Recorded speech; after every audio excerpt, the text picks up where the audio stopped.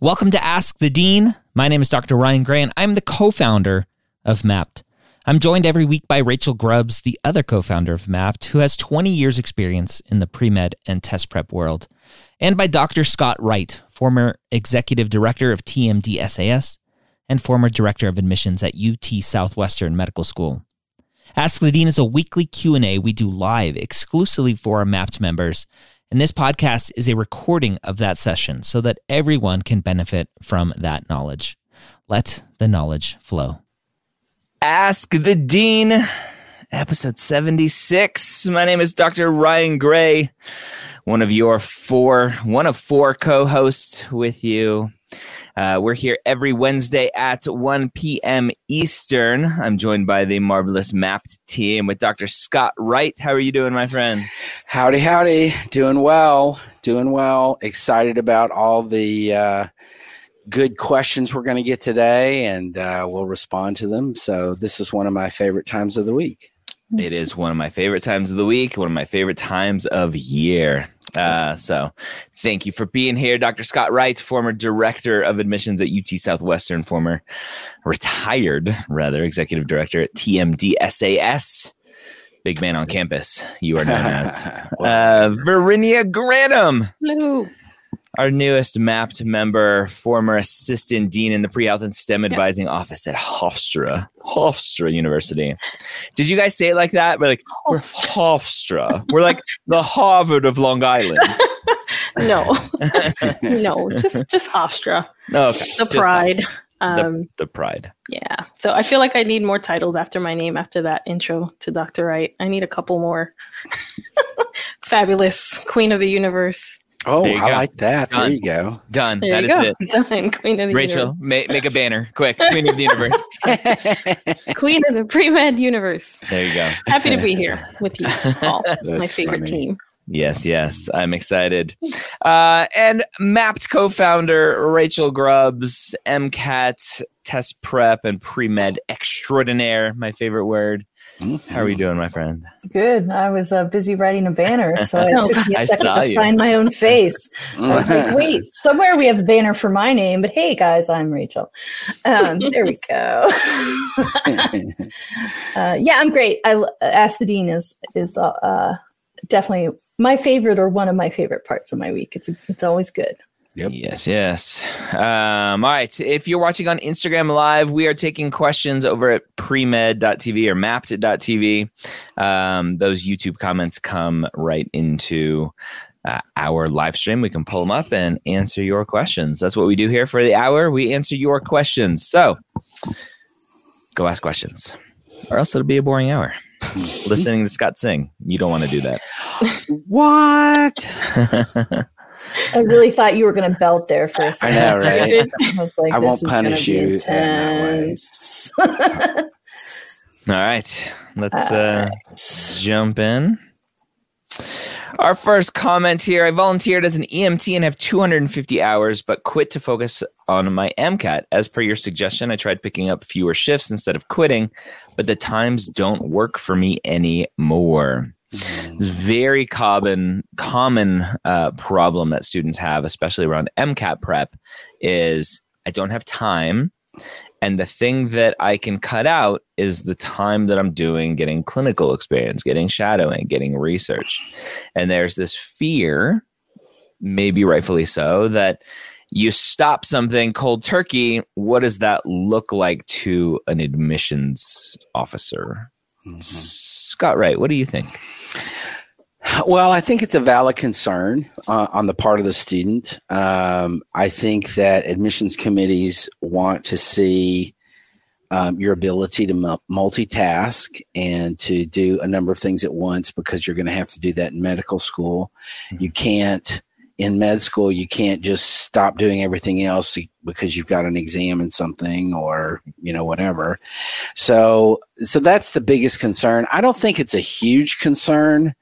I think that, what they want to see is the clinical hours that show that you know what you're getting into, that and I think it really, what really that emphasizes is the need for substantial reflection on the clinical work that you do have, Carrie, and really working that reflective activity into your personal statement and into your activity descriptions, so that it's very clear that even though you had to quit to concentrate on the MCAT and maybe classes or whatever else you've got going on, that you really are thinking deeply about these interactions that you've had when you were able to do the EMT stuff. So I wouldn't worry about it like over the top, but I do think that, best of all worlds, or the word I like to use is optimal, you would be able to pick up some shifts. And so I would keep plugging away at that. And, if you can pick up a shift every now and then, do it.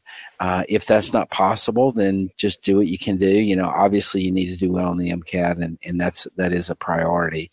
So, the only thing you can do is what you can do. Yeah. That's it.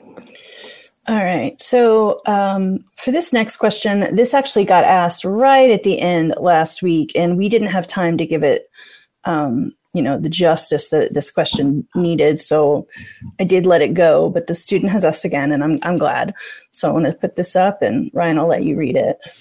RM, hope everyone is well. Last week, the team suggested private practice for clinical experience. Senior partner attempted sexual harassment. I'm scared this will happen again. Suggestions. Wow. So, who wants to take this one? I'll go first. Okay. I thought so. Yeah. Yeah. Thanks, Ryan. You're welcome. Yeah. I'm not an expert. I have some experience with this. So first of all, RM, I'm really, really sorry that happened to you. It is never okay, and it's in no way your fault. So you have to first and foremost do whatever you need to do to be safe and well, right? So if there are multiple senior partners, you might consider talking to another partner. If I were that person's partner, I would want to know, right? I would be horrified and grateful for the information. And I would say that that's like one possible path to take. And the reason I'm not saying you have to do that is your wellness is the most important thing. The benefit, if you feel brave enough and comfortable enough of telling either another senior partner or even just someone else at the firm that you think can help you advocate, is that if it happened to you, it probably happened to other people. Yep. Right. Yep. So if you can tell someone there, I think that's great. If you can't, if you just have to get out and walk away, then don't feel too much guilt about that. Just do what your safety comes first, right? So that's kind of with this particular scenario. And then I don't want to sound cold, right? But I want to get back to the first part of your comment, which is we suggested private practice for clinical experience. This kind of thing shouldn't be happening anywhere.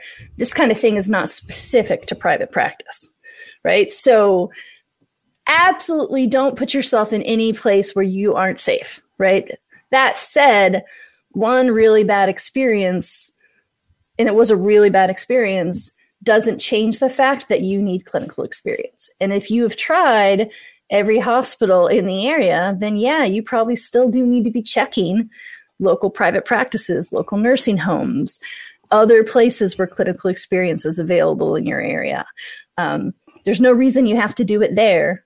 There's no reason for you to stay and try to make that place better if you don't have the emotional bandwidth. And it may not even be possible. Typically people that perform harassment are serial users, right? So there's no need for you to do it there, but you're still going to have to find it. And I don't think being at a hospital makes you safe. And I don't think being at a private practice guarantees that you're not safe. It doesn't work like that. There are bad eggs and good eggs everywhere. I'm going to stop there because that was a lot of words, and see if the others want to chime in. No, you're right on the money there. I agree. I'm so sorry that RM you had to deal with this, but as Rachel said, your safety is obviously the first priority. And if it means you have to leave that practice, find clinical experience elsewhere, then that's fine. It's a little scary, I imagine, talking to someone else in the practice. While I agree with you, Rachel, it's probably someone that they've gone through it too. And if you're not ready for that, you have to decide what you can kind of handle. But if it's not what you want to deal with, then it's okay to look somewhere else. Mm-hmm. Agreed. All right. Good for you for asking. It's hard to even bring that stuff up. Oh, yeah, absolutely. Mm-hmm. Absolutely. All right. Mohammed asks, are non-traditional paths becoming more common than traditional paths? Trads are finding it difficult to compete with non-trads, so more end up choosing non-trad paths. So I want to understand the data behind the statement, trads are finding it difficult to compete with non-trads. Yep. What does that mean? Yep. With what? With hours, with GPA, with MCAT scores? It's a very broad statement that I think one of the things that we try to do here is remove these kind of hyperbolic statements that are thrown around Reddit and Student Doctor Network and everywhere else and go, that just doesn't make sense. That's not true. That's not based in data. So let's ignore the last part of the question and just ask the first part. Are non-traditional paths becoming more common than traditional paths? Scott, what do you think about that? I don't think they're becoming more common than traditional pathways. I think they are becoming more common in general. Yep. 25, 30 years ago, you didn't see this many non-traditional students. But I think it's not as rare as it used to be. And so the consequence of that, I think, is that admissions committees are much more used to dealing with non-traditional students and kind of the difficulties that sometimes their applications present. And that's a good thing for non-traditional students. But I do not think that I think that the majority of applicants these days, and in my view, in the foreseeable future, will continue to be traditional students, traditional pathway students. Yep. Yep. WMC's last study said average age of a matriculant was 24. And averages are real, right? Those are deceptive numbers. The other day on Instagram, I said averages are meaningless. And someone was like, what does that mean? I'm like, I can't teach you a whole statistics course in an Instagram comment. I'm just going to not answer. Right? Yeah. But, it doesn't mean that 90% of the students are 2 years out of college. Right. Means a whole bunch of people are 22 or 23 or 24. And then there are some people that are in their 30s and 40s and 50s and 60s. And I would love to see a median number there instead of that. Exactly. I would love to see a median. Much more. I'd love to see the bell curve. Right. Yep. But it's also an interesting semantics things, right? Because if there's enough people who are non-traditional, then why would we call it non-traditional anymore? Yeah. So there's we don't have to go into more word nerd stuff right now, but yeah, I think the list of prereqs got a little longer with the change to MCAT, right? Biochem, psych, soc became more important. There's been increasing pressure on getting clinical experience. So just the list of to-dos before you apply does seem, I wouldn't even say it's getting that much bigger. It's like people are more aware of how much of it matters, right? Like people are better informed. Yep. And I do think that there are some students that struggle to do that in 4 years and just take a fifth year. But like Scott said, I don't think that means so-called non-traditional has eclipsed traditional. I just think it's more well understood. It's more well known. Yep. Yeah. Yep. Right. Can I ask a question from a pre-med parents group that caused a lot of debate? Someone asked a question, and this is a parent, and I won't give names or anything, but it said, my sophomore is interested in med school, but will not get to take organic chemistry this year. Wondering if taking it over the summer at a university close to home has a downside. Do med schools care, or would it be frowned upon? So, Scott, I want you specifically to answer this, and I'm not going to tell you what I said, but I want you specifically. Dr. Scott Wright, former director of admissions at UT Southwestern, taking a college during the summer at a university. They specifically said university, not community college, closer to home. What are your thoughts? So I think that's a really good question. And I think that my take on it would be optimally, I want to see all of the prereqs taken at your home institution. However, is it acceptable to do what you've described in this question when they're home for the summer, taking organic at a university? I think it's totally acceptable, not probably optimal, but it's something that I think that a student could easily, if a question came up in an interview, for example, the student could easily say, especially with chemistry, boy, you got to keep that sequence going. And if you get behind, it just throws everything off. So I think that I would actually prefer to see the student taking it in the summer to be able to go on in the fall and spring to the next level courses than having to wait and be off sequence completely. So I don't think it's problematic, and it's very explainable situation. What are your thoughts on pre-health committees not, quote unquote, allowing that student to do that if they want a committee letter? That's kind of cheesy to me. Yeah, it's weird, isn't it? Oh, look at Radia's face. I love it. It's so mean. I know. Why? I know. Why? I know. It's, I think some of these committees, and I used to run a committee, and so I get it. But, they have all these rules set up because they're so concerned about having the medical schools feel like their process is legitimate. It has legitimate outcomes and that the med schools can trust what they say. But I think that sometimes there's these hurdles set up in the committee process that are just stupid. So, okay, good. All right, we're aligned. Figured we would be, but just wanted to confirm. I'm curious to hear your thoughts, though, Ryan, regarding taking it in the summer. Well, I think in my mind, taking it in the summer, big picture, not an issue, right? Take the class, do well. Yep. There's a potential issue. We've talked about this before. Is there a pattern of running away from your main institution because you feel like their classes are hard and you go and take them at other institutions? That's a bigger problem than I was home for the summer and it was just easier. I got to go home. I didn't have to spend money being away or spending money on rent or whatever. Right. And so I got to take it at my local university. And me in general, I think local community college as well. Again, acceptable, not optimal, but hey, whatever. Yeah.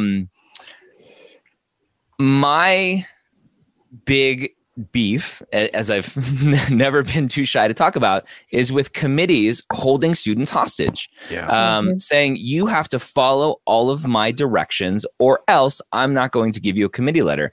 And it's a power play in my mind of I hold all the power. You must do everything I say or else you're not going to get into med school because you're not going to get a letter from me. And that's what med schools want. And I don't like it. I think there's a huge amount of bias because the advisor potentially wants, it's obviously not going into their pocket, but the tuition to go to their school versus another school. There's this kind of old thinking that only our institution has the brightest person in that field to teach this subject, when information is a commodity nowadays, right? You don't have to go to Harvard to get the best knowledge. We have textbooks, we have the internet, we have everything we need to be able to get the same instruction anywhere.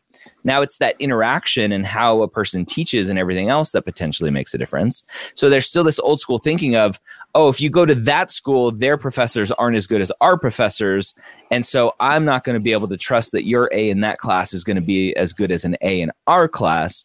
And then lots of other issues around disadvantaged students who has money to spend at a community college versus not. And that's just bigger picture issues that I see in the whole committee process. Right. So Just to make sure, Ryan, you don't like this. Correct. Okay. Just want to make sure you're a little ambiguous there. A little ambiguity there. I just want to clarify. Yeah. So, and right, we have to asterisk everything we say that there may be a med school out there that's like, oh, we really want you to take all of your prereqs at the same school, and you can't do anything about that. But we tend to talk big picture, a far majority of schools out there, and the fringe schools that kind of go against what we say, which is the best thing. We ignore them. Right. There you go. All right. Is having been stationed somewhere in the military considered what's that last word? I can't see it. Strong ties. There you go. Strong ties. So Dakota. So let's say Dakota is stationed in North Dakota and they want to go to med school in North Dakota. Is there a med school in North Dakota or just South Dakota? I always forget. I don't think there's one in North Dakota. I think there's one in South Dakota. So let's say they're Dakota stationed in South Dakota, but she's a resident of, or he's a resident of Florida. South Dakota's med school is a public university. Is that strong ties? What do you think, Vernia? I don't know, honestly, with the military. I don't, haven't had that much experience with students in the military. I would think so, though. You're working there, right? You're part of that community. Now, well, I'm assuming this person is in the military, but were they maybe the relative of a military, someone that's stationed there? I don't know. Yeah, let's assume they're active. They're active, yeah. So, I would think so. You're working in that community, like I said. Mm-hmm. You're engaged there for however long you're stationed there for. So, yeah. Yeah. We have this, excuse me, we have this kind of arbitrary strong ties statement that we give, right? Of like, what does that really mean? And is there a definition, or is it just like this vague thing that we talk about? And I think we talk about it, but then students, of course, always want like definitive, right? Very similar to, well, is it clinical? Is it not clinical? Right, I don't know. Right. And so we get this question a lot about strong ties of like, well, I go there on summer vacations every year, or I live there for 1 year, or I was born there, but we moved when I was 2, or I graduated high school there. And the answer is, it really just depends on the school.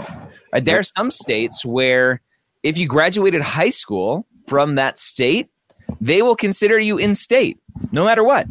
Mm-hmm. And just random stuff like that. And it's just going to depend. So I think the better question is, do you want to go to medical school in that state where you were stationed and worked for a little while? If you do, then apply and explain to them why you want to go to their school. Yep. And don't worry about, is it strong? Is it not strong? Is it strong enough? And just apply. Yeah. Agreed. Yeah. Agreed. It's putting cart before the horse to do it the other way. Yeah. Yep. All right. Okay. Quick comment. Got the A, and I have been watching all your videos. Thanks for all your woohoo, Frankie. That's awesome. So the A is acceptance. That's kind of Reddit terminology. Yeah. A for acceptance. That's awesome. Good job, Frank. That is awesome, Frank. Congratulations. Love to see it. If we had like confetti that was coming down, that'd be cool. Here. That's awesome. Okay. All right. See. Magnolia asks, UT Tyler Med School will start taking applicants in 2022. Is there anything to keep in mind when applying to a brand new medical school? Our friend McKenna asking about UT Tyler. Yep. So I don't know if this is official yet. I asked Enrique recently. I sent him a text, and it's still out in the abyss. No, the legislature approved it. LCME still has to. Oh, right. No, but prelim accreditation. But the legislature doles out the money. see. Correct. And so it's, once the legislature does that, I think the LCME, it's a lot of hoops to jump through. It's a lot of hoops to jump through. But, the UT system has a good track record with this. We've had 2 new UT schools in the past 8 years or so, and so I suspect that UT Tyler will be able to handle everything and pull through with awesome flying colors. In my mind, what you need to keep in mind with a brand new med school is some students like the idea of being on the forefront of being able to establish and sort of set the character of a school.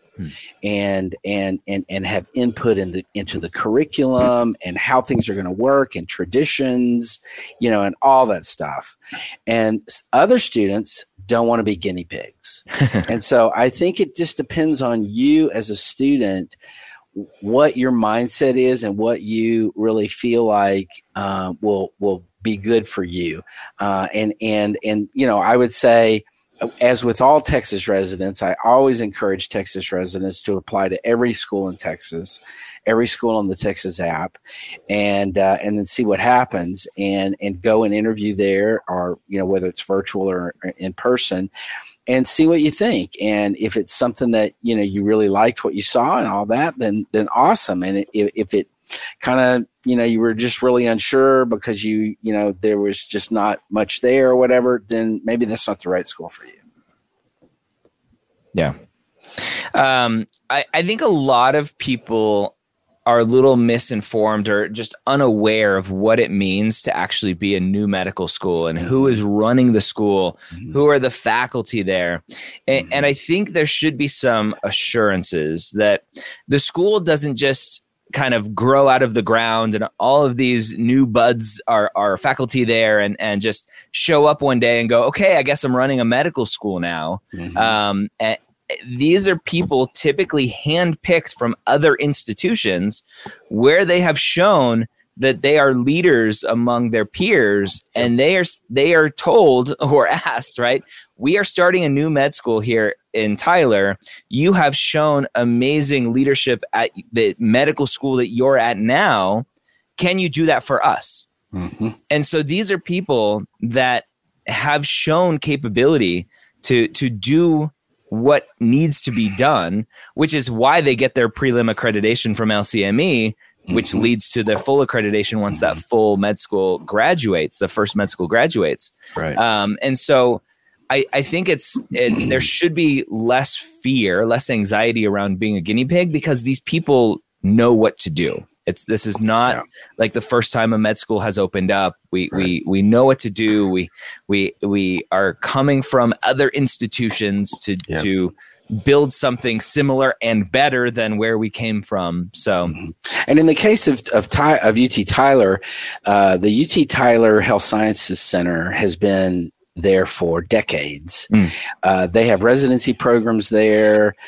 So, they're not starting from scratch. They're starting the undergraduate medical education, but they've had graduate medical education for a number, like I said, decades. And so they also have rotations there for undergraduate medical students.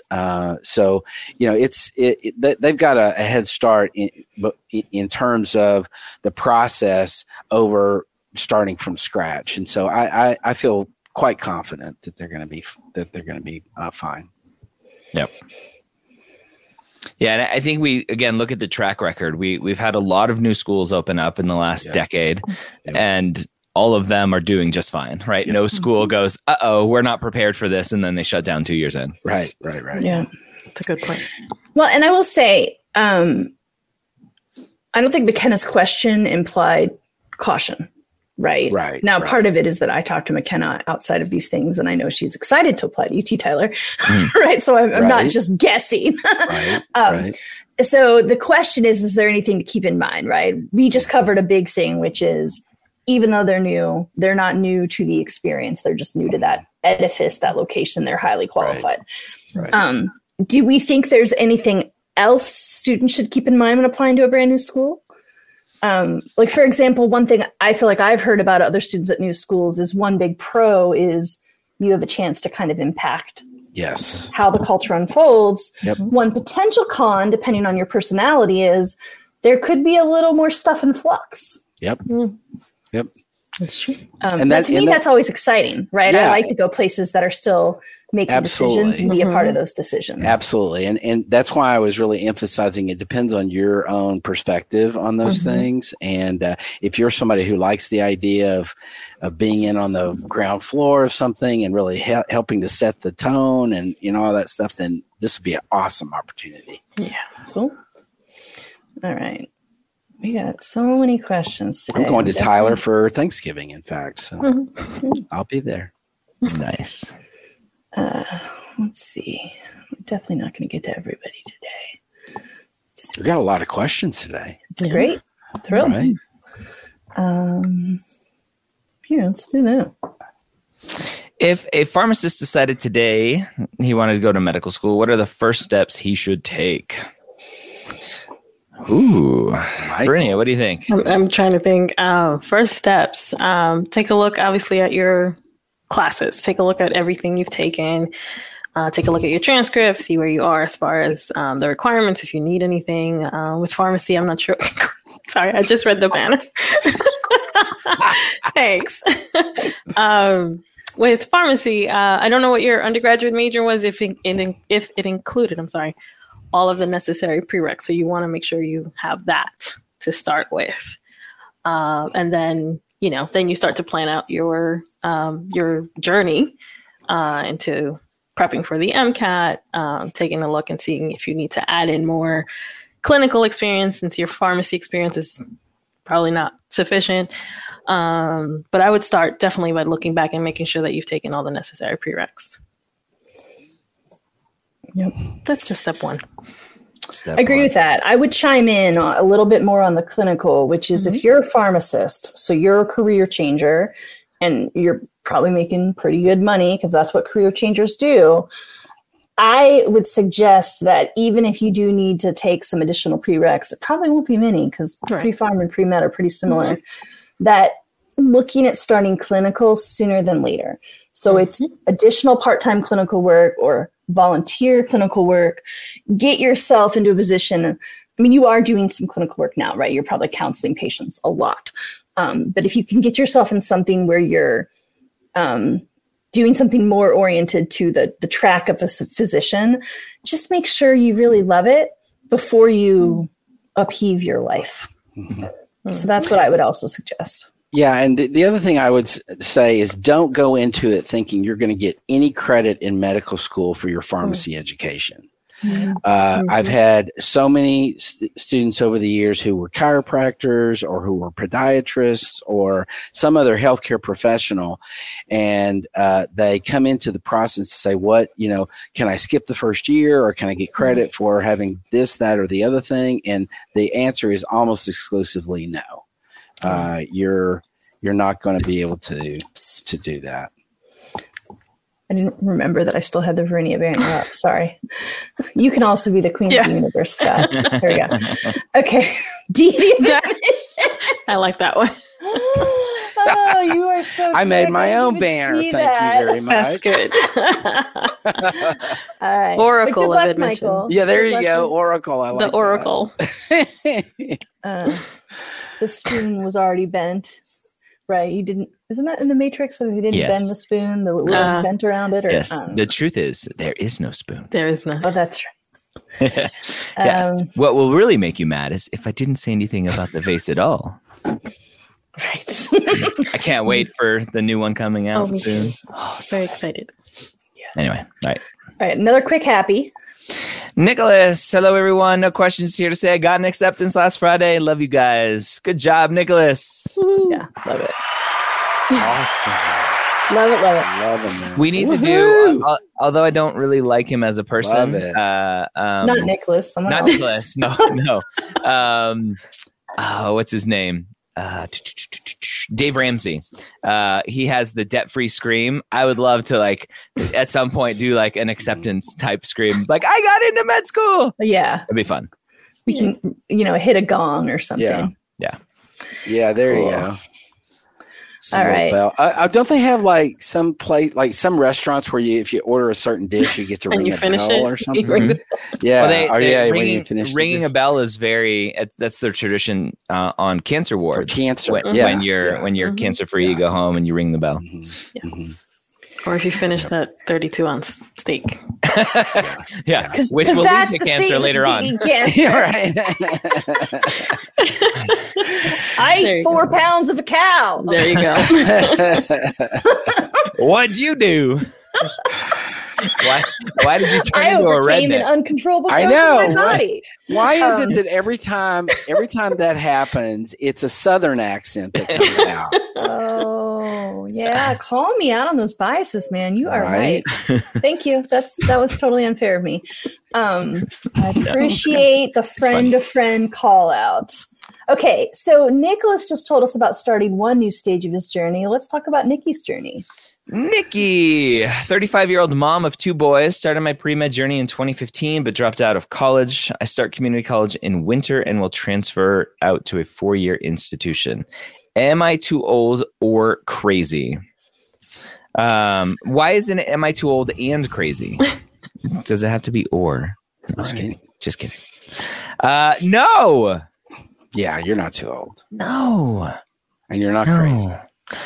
The biggest fear that I have is living with a regret. And absolutely. When you're 50 years old, you're going to be 50 years old. You're either going to be a doctor or you're not going to be a doctor. Which one will make you happy? It's going to be a lot of work, and your family's going to have to sacrifice a little bit, and you're going to need some support from family and significant others and friends throughout this process. And the season that you are entering of your life right now, where you're going back to school, when you go to medical school, when you're in residency, that will be a very busy season for you. But people are doing it every day, every year right now. Yep. So you can do it too. You can. With kids. With kids. Yeah, that's absolutely. what I mean. People are Nikki, doing it right now. I say, Nikki, you go for it. And you're not crazy. You're not too old. And I totally agree with what Ryan said. I think, the bigger issue is regret. And if you don't want to look back 10 or 20 or 30 years down the road and think, what if, then you at least got to try. Yeah, there you go. 100% agree with everything everyone said. I will add 2 things. So one is your boys are going to grow up into men who understand that you as a mother are more than being a mother, and that you invest in yourself. Yep. And that's a wonderful thing. Also, we need doctors who reflect our entire country's population. And, single income, one person stays at home, everything's easy. Families are a small percentage. I mean, no one really has it easy. Even rich people have challenges. It's hard to believe, right? But do the hard thing. Your patients will love you. You will get them because you'll have also done hard things. Yep. Yeah. I love it, Nikki. Good luck. Keep let us know how things are going. Yep.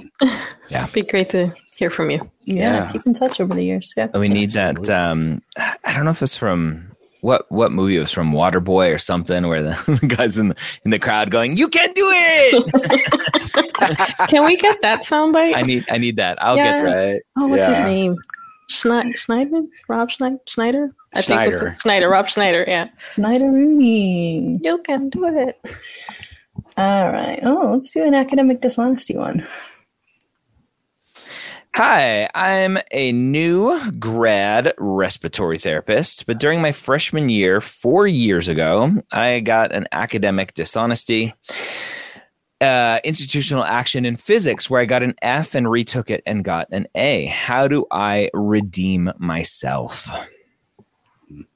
Verinia, what do you think? You pray to the oracle. The oracle of admission. I think that you seem to have redeemed yourself along the way, whether you believe that or not, right? You've sort of made it to grad school. You're a respiratory therapist. So somewhere along the way, this experience, this IA didn't just completely throw you off track. I think what you need to do, though, is, when the time comes, just explain it honestly, say what you learned from it, what you did, what happened, what you learned from it, and how you moved on from it. And obviously you moved on from it, right? You took it, you got an A. So to me, in a way, you've already redeemed yourself. It's just now if you had to explain it, you would just openly and honestly explain what happened and, what you learned from it and how you did to improve, or what you did to improve. Yeah, absolutely. And, Daniel, I would further say that, we talk about this sometimes, is that timing is everything. Or it's a lot. And so the fact that this happened in your freshman year is it says a lot. Ostensibly you've learned a lot since then. And so in the section of the application where you include information about the IA, you're going to talk about, this is what happened and this is what I've learned out of that experience and why I'm a better, more, better person now because of having gone through this or whatever. And so I completely agree with what Verinia said. How do I redeem myself? It sounds to me like you've already done that. And that you have already, moved past that, et cetera. So good for you. Mm-hmm. Just, keep up the good work. I think in a separate question, Daniel gives us a little bit more information, has good academic record and strong MCAT score. And so just move on, Daniel. Don't let this weigh you down. Yep. As the great Rob Schneider says, you can do it! You can do it! Little compilation there. You're amazing. All right. Oh, good one from Carolyn. Planning ahead for the letters of rec. Carolyn asks, the physician whom I have asked for a letter of recommendation asked me to write down a list of all the things I do. Should I highlight clinical, leadership, or how I progress in the company? Tech, supervisor, manager. Awesome. So this is very common, right? You ask for a letter of recommendation and they go, give me a resume, right? Give me a CV. That's probably all they want, but there's probably no rules here for this. This is big picture for Mapped, right? We envision Mapped to be your letter of recommendation portal in the future to replace other services that are out there. Because with the other services, you don't have all the information that you've already put into Mapped, like everything you're doing activity-wise, your grades, et cetera, so that inside of Maps, you go and request a letter of recommendation from someone, and they'll have access to all of the stuff you've put in. They can see your GPA, they can see your trends, they can see your activities, and obviously we'll figure out, like, if you don't want to share that stuff, we'll hide that stuff. But it'll be a great thing for Mapped users in the future, probably next year at some point. But yeah, probably just a resume. Yeah. I agree with that. And I think for any student, going into I think the best way to approach letter of recommendation writers, people that you want to get a letter from, give them an updated resume with, everything that you've done, whatever, just like you were applying for a job, have a nice resume available to them, and then give them a copy of your personal statement. And because that's going to fill in a lot of the spaces too, in terms of what you're doing and why, and all of that stuff. If you've got your personal statement ready for them, for them to look at, give them those two documents, email it to them or whatever. And that gives them a lot of information to go on. Yep. Agreed. You want to make it as easy on the letter of rec writer as possible. Yeah. I was just going to say, as a kind of a follow-up, a very common thing that people try to do as well is they look at the AAMC core competencies and try to highlight some specifics around core competencies as well. Right. Which doesn't mean listing all 12. Correct. Right. I think, I can't remember who it was. Someone at a webinar I went to last year, another pre-health advisor, talked about thinking about your letter of recommendation team as like, this is a cadre of people who are going to represent all your assets, all your strengths, right? So if you've really shined in a particular competency with this physician, there's no shame in saying, like, could you comment on my perseverance? Could you comment on my emotional maturity? Could you comment on my teamwork? Like whatever the thing is, Yep. If they've got doubts about that, then you don't probably have the right letter of rec writer anyway. So if you say that, that might be like, oh yeah, now I understand what you want. Great. Yeah. That's the reaction you're looking for. Yep. I'm going to pull up a question here because this is very common this time of year. I've been accepted to one of my top choices. Congrats. I have also been invited to interviews for other schools. I'm considering canceling those to open up spots for other students. Is this the right choice? Rance, congrats on getting in to one of your top choices. That's awesome. My typical recommendation this time of year is if you've gotten into, and this is very similar, Scott, to like Texas's rank system. If you've gotten into your number 3 school and you've interviewed at your 1 and 2 school and every other interview coming in is below number 3, then cancel them. Yeah. Right? What's the reason of going? Now, if you're not sure your number 3 is your number 3 and you still have more questions, then sure, go to the interviews, ask questions. Unfortunately, we're still in a situation where you don't get to go to the campus and explore and see culture and kind of the vibe in person. But if all of the interviews coming in are in your mind below the acceptance you already have, cancel them. The schools aren't going to take it personally. Say thank you, but no thank you. And as you mentioned, it's opening up those spots for other students. Absolutely. Absolutely. Well, That's and congrats, high Rance. integrity thinking there, Rance. Yeah. Good on you for doing that. Awesome. For thinking Good for that. you. Good for you. All right. So kind of on a similar thread then. All right. Kiana asks, I received secondary application, but I said not to apply for that specific school due to financial and academic stats. How should I respond to that school? So you just don't send the secondary, right? There's no, it's, I think, a good question because there's like, well, what's proper and what is kind of good manners around this.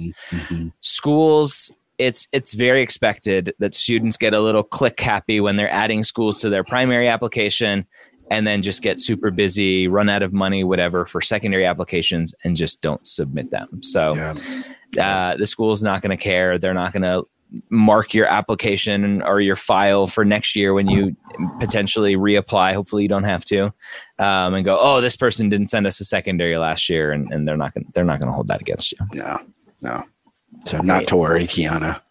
All right. One more kind of in this theme of if you're in the current cycle and you're thinking about communicating with schools. Yeah. All right. So Bella asks, how can we show the schools that we are interested in attending besides update letters? Also, what is the best way to find out about their events?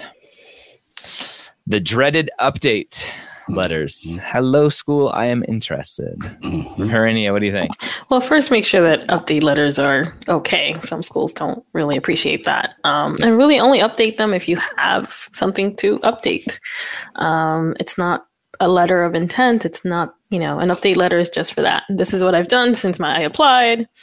I don't, beyond that, I think, you don't want to hound them, right? You don't want to say, hey, I'm still here. I'm really interested in you. They know do that. They do.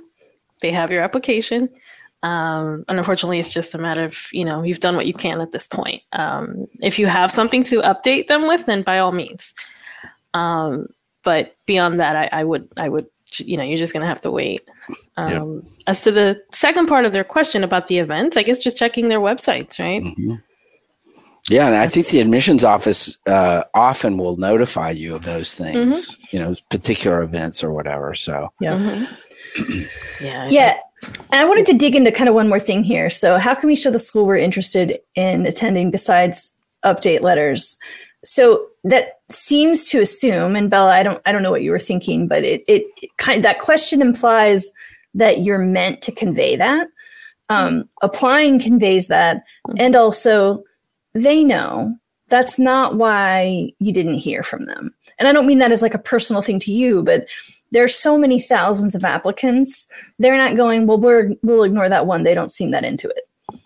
right? Like they're working through the interview slots. They're doing batches of interviews at a time. You know, people still do interviews November, December, January, February, even March. But this is maybe making it sort of sound flippant, but if someone asked you out and you said, I don't know, I'll think about it, and then they called you 4 more times, right? You probably just think they were creepy. You're not going to be like, well, now that I know this person's semi-stalker, I'm super into them. Like that's just not like, I know it's really hard, but you just got to wait. Right. Yep. You know, like pick up knitting. Yeah. That's a great analogy. Pick up knitting, go for a run, watch Netflix. You know my favorite thing to recommend. Do some yoga. You know, like you just gotta wait. It's a hard time of year. And a lot of people are going, but I didn't get an interview yet. What's wrong? Nothing. I mean, it stinks, but you just are still waiting. Yep. All right. 154. We got time for one more. Yeah. Let's see. Can a Canadian student apply to U.S. medical schools or PA schools? How hard could that be? If I completed my bachelor degree in Canada, would you guys recommend me doing a post-bac program in the U.S.? Yes, Canadians can apply to U.S. schools. It depends on the school. Some schools consider Canadian students international applicants. Some schools consider Canadian applicants non-resident applicants, meaning non-state resident applicants, meaning you're an out-of-state applicant, but not an international applicant. So you're a little bit higher up on the list. So do some Googling. I know there's some lists out there of Canadian-friendly med schools, and just find the ones that you want to apply to and apply. There are some differences, right? A lot of Canadian applicants have less clinical experience, have less shadowing, depending on what province you're in. But yes, you can definitely apply. Yeah, absolutely. And I don't, depending on your degree program, your bachelor's degree, and how you did in your bachelor's degree program would dictate whether or not you need to do a post-bac. But just because you're a Canadian, I don't think warrants you doing a post-bac program. No. Yeah, the general rule of thumb that we give about like most medical schools want to have like 90 hours of U.S. credits. That Canada typically isn't included in that list. The Canadian and U.S. education systems are so similar that med schools consider your degree to be equivalent-ish to a U.S. degree, and you don't need to do U.S. credits. Yeah, that's right. That's right. So you're friendly. I want to throw this one up here as a follow-up to McKenna's question earlier. Brand new med schools qualifying for financial aid. Now, I think I've heard this kind of through the grapevines. I'm not sure what the official stance is, and I think potentially that's why a lot of new medical schools typically offer free tuition for students, but I'm not sure. Scott, do you know? I have never heard that before, so my suspicion is that that's not accurate. Okay. I think as long as you're in as long as you are in an accredited program, you're going to be eligible for, federally subsidized loans and stuff like that. So I do not think that would surprise me if that's accurate. Yeah.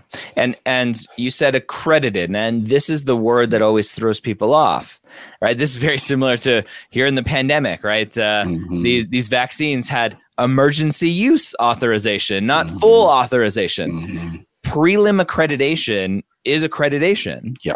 It's just the process that schools have to go through, that the accrediting bodies have to go through. And schools cannot get full accreditation until that first class graduates. So even though it's a prelim accreditation, it's still accreditation. Yep. It still counts toward getting, all the benefits and stuff like that, such as, veterans benefits or, GI Bill things and stuff like that. You're going to qualify for all of that. Yeah. Awesome. Yeah, those are a lot of good questions. Another Ask the Dean in the books. was there, trying to think here. Never mind. Okay, Thank now you, we're everyone. intrigued. Yeah, Now that's you right. can't That's just right. drop Let it it at that. Let it go. No. Thank you, everyone. Yeah, Thank if you. you didn't get your question answered today, we're back same time, same place next week. So map.pv plus several other channels, Wednesdays at 1 p.m. Eastern. And then are you doing an Instagram Live this Friday, Ryan? Maybe. I think so. Most Friday, every Wednesday we do Ask the Dean at 1 p.m. Eastern. And most Fridays on Instagram Live at Med School HQ, you can catch Ryan for more Q&A. Yep. That's the plan. Everyone have a wonderful day. Thanks for coming. All right, bye. Bye. This is Dr. Gray again, closing out. I hope you learned something from our session today. If you haven't yet checked out Mapped, I invite you to try it for free for 2 weeks by going to mapped.com/podcast. Track and navigate your journey to medical school using the only tool like it for pre-meds. We'll see you next week here on Ask the Dean.